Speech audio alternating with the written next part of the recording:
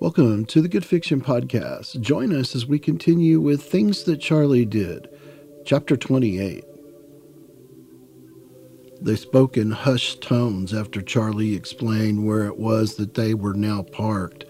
Strange, the city of 1 million people made the fact that they were sitting in the parking lot of the school where Maria taught way too much of a coincidence.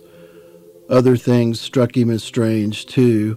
If Maria was trying to do as she had helped to do in Ciudad Norte and San Miguel, she wasn't working in anywhere near the same sort of neighborhood. The children who attended this school were by no means poor, judging by the surroundings. It just didn't fit into the thinking even Father Guerrero had about the reason for Maria's leaving home and going abroad. Could Guerrero also have been wrong about the feelings he suspected Maria had for Charlie? The entire situation was looking more and more, yes, there was that word again, bizarre, as they sat in the parking lot whispering. The school bus was left along the curbside, and they watched a man get out, looking rather angry. He was slightly hunched forward and walked with the quick walk of someone who was perturbed. They could only guess, but maybe they were seeing a man mad that he had been outfoxed earlier in the evening. "We need to talk to Maria," whispered Charlie. "We go first thing in the morning back to here and find out what's going on," responded Carlos. "You think we should follow this guy?" They watched him as he walked away from the bus. He was walking toward the parking lot where they were now quietly sitting. "He's coming over here," said Charlie in a whisper that wasn't hushed anymore. They hadn't noticed the lone car that was parked in the very back of the school's parking lot.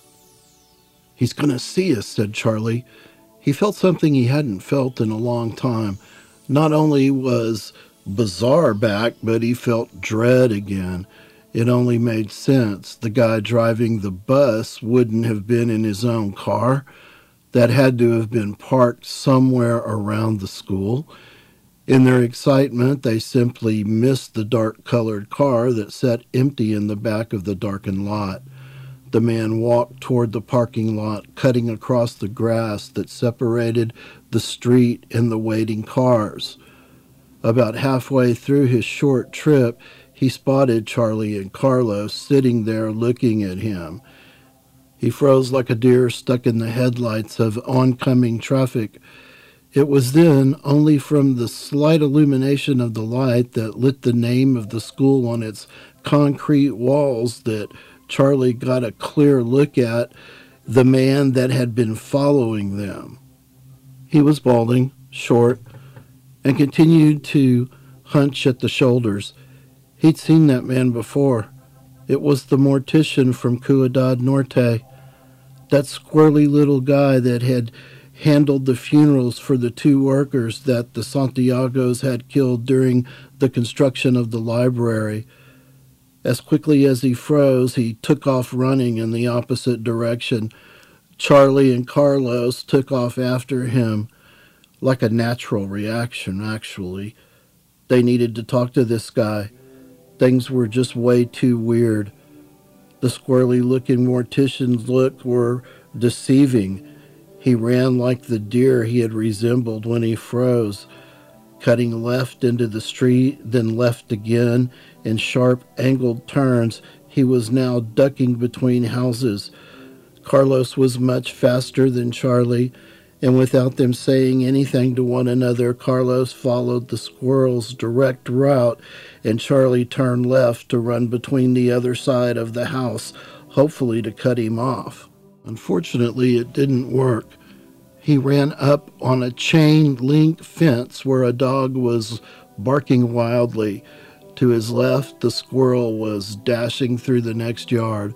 Carlos hopped the fence and ignored the small fox terriers yelping and snapping at his feet as he hopped over the fence and continued after the man. Charlie knew Ciudad Norte's friendly mortician would eventually be trying to work his way back toward his car. That was really going to be his ultimate escape. So he decided to head back there and let Carlos continue the pursuit. Once back in the parking lot, he positioned the rental car directly in front of the mortician's car to keep him from being able to drive off. The hunch paid off. It wasn't long before Charlie saw the mortician appear on the street and start heading toward the parking lot at a full sprint. It took him until he made it almost all the way to the parking lot, where he saw his car blocked by the car he'd previously been following. There was that freeze again. He froze while thinking of what to do. Carlos had to have been tight on his heels. Any second could bring him around the side of the house and right up to the squirrely man's back as he stood in the street deciding what to do. He turned and looked behind him suddenly. He must have heard Carlos' footsteps because he bolted towards the cars in a full sprint. As far as he knew, there was no one in either car he was sprinting towards. Charlie couldn't believe the guy's guts. In nothing, he was jumping in his car, despite the fact that Charlie was sitting in the driver's seat of his car. The only light was not enough to show much, but surely he saw Charlie sitting in the car. Even if he did, it didn't seem to matter. Charlie barely caught the figure of Carlos sprinting towards them. The faint light of the dashboard indicators were enough to light the squirrel's face, just enough for Charlie to see the determined expression on his face. It was strange to see the frail little funny man looking so enraged. His teeth were showing as he threw the car into drive. Smoke, squealing tires, and even a more grotesque look on the squirrel's face flooded Charlie's senses. Everything happened with enough speed that there wasn't time to react in any way, let alone to think. The squirrel's front bumper was only inches away from the rental car's passenger door before it slammed into it. The rental car was being pushed sideways. Charlie quickly fumbled with the ignition in an attempt to start his car. He was unable to do so before the squirrel somehow backed up and came screeching toward him again. This time his car was slammed into with even more force than the first time. By this time, Carlos had made it to the driver's side of the squirrel's car. He reached in as the creepy little mortician put the car into reverse once more in an attempt to ram Charlie again. With Carlos hanging out of the window, his lower body only visible, Charlie jumped out in an attempt to help his friend. There was nothing he could really do, though. He could hear both men grunting and groaning as they struggled for control of the car as it was turned into a weapon. Suddenly, the engine of the deadly morgue on wheels stopped. Carlos was able to pull his keys from the ignition and fling them out of the car. They made a tinkling sound as they skidded across the parking lot's blacktop.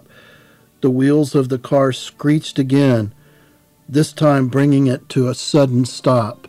Sudden as the stop was, so was the throwing opening of the driver's side door as Carlos pulled the squirrel out by the collar of his shirt and then threw him to the ground.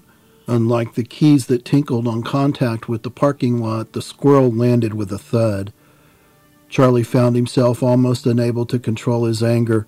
In the courtroom and in negotiations, part of the game is to be attacked, and to be the attacker sometimes in order to hold firm in seeking what the client wanted. He prided himself on his ability to maintain control and keep his calm. Those attacks weren't physical, though, but they seemed fake compared to this. The squirrel would have to kill him if that's what he needed to do in order to escape that night. Carlos now had him pinned to the blacktop and was yelling at him in Spanish. The squirrel had given up trying to get away.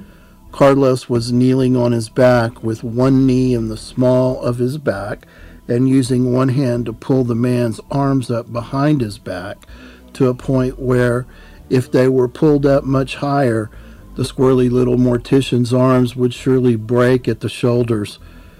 He was clearly in pain from the look on his face. The rattled strings of Spanish brought no response, though. Carlos began to repeat himself louder and louder. All the while he pressed his knee deeper into the squirrel's back. The looks of pain on his face increased. He finally responded with what seemed to Charlie to be names, none of which sounded familiar at all. For some reason, Carlos didn't believe the squirrel and continued to press even harder on his back. This was followed by even more moans of pain. Finally, the squirrel relinquished. It was obvious that this is what had to happen simply by the names he spit out between groans of pain. The names were Santiago and Maria Gomez. "What?" asked Charlie, in a tone that closely resembled desperation. "What is he saying?" he continued. Carlos ignored Charlie's obvious concern and continued to press for information. They spoke in Spanish, much too rapidly for Charlie to understand, though. There did seem to be a steady flow of information coming from him now, though. It was agonizing waiting for Carlos to finish squeezing the information out of the squirrel. Eventually, though, mercy was shown.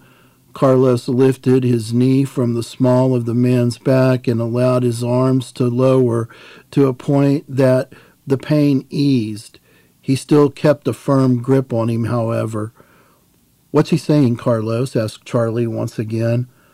"Lots," said Carlos. "He needs to decide what to do with him first." "Forget that. Tell me what he said. Then just let him go." "Are you sure? We may need him later." Charlie thought for a minute while looking down at the both of them. Maybe Carlos was right. This guy may know the keys that unlock the secrets to this entire mystery. He was a worm, too. Charlie knew the type. Men willing to switch sides depending on the offer. He saw it all the time when practicing law.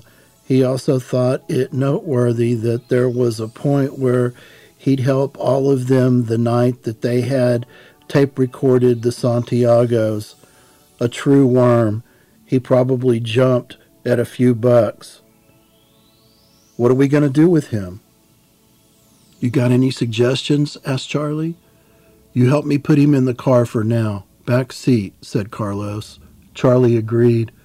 He tried the passenger side door first, but the damage was too bad for the door to be open. Then he opened the driver's side door and used the lever below the bucket seat to lean it forward. He returned to where Carlos was now, loosely holding on to the squirrel.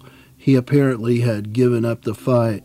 They escorted him by each holding an arm and put him in the back seat like an old episode of Cops when the criminal makes his television farewell. Charlie slammed the door and for the third time asked Carlos in a pleading voice to tell him what the squirrel had said. Carlos' head went down with sadness. He knew the news was going to upset his new friend. "Your Maria is here." "Yes, I know that. Come on, Carlos. What's going on? What did he say to you?" "She's getting married," said Carlos. "I know that," said Charlie. "What else did she say?" "Who, Carlos? Does he know to who?" "I'm afraid so," said Carlos. "Philip Santiago." Charlie felt his knees go weak. A light-headed feeling engulfed him as he felt the blood drain from his face. His stomach felt sick, and goosebumps popped out on his arms, along with a dozen or so small drops of sweat on his forehead. "What?" he dared to ask again. "She's getting married to Philip Santiago. You know him?" Charlie couldn't answer. What was this? How could this possibly be? It just didn't make sense. One thing was for sure now, though. If there had been doubts earlier in the evening about going to see her, they were gone. He had to know now. Thank you for joining us. Join us next time as we continue with Things That Charlie Did. I'm Rodney Mathers. Goodbye for now.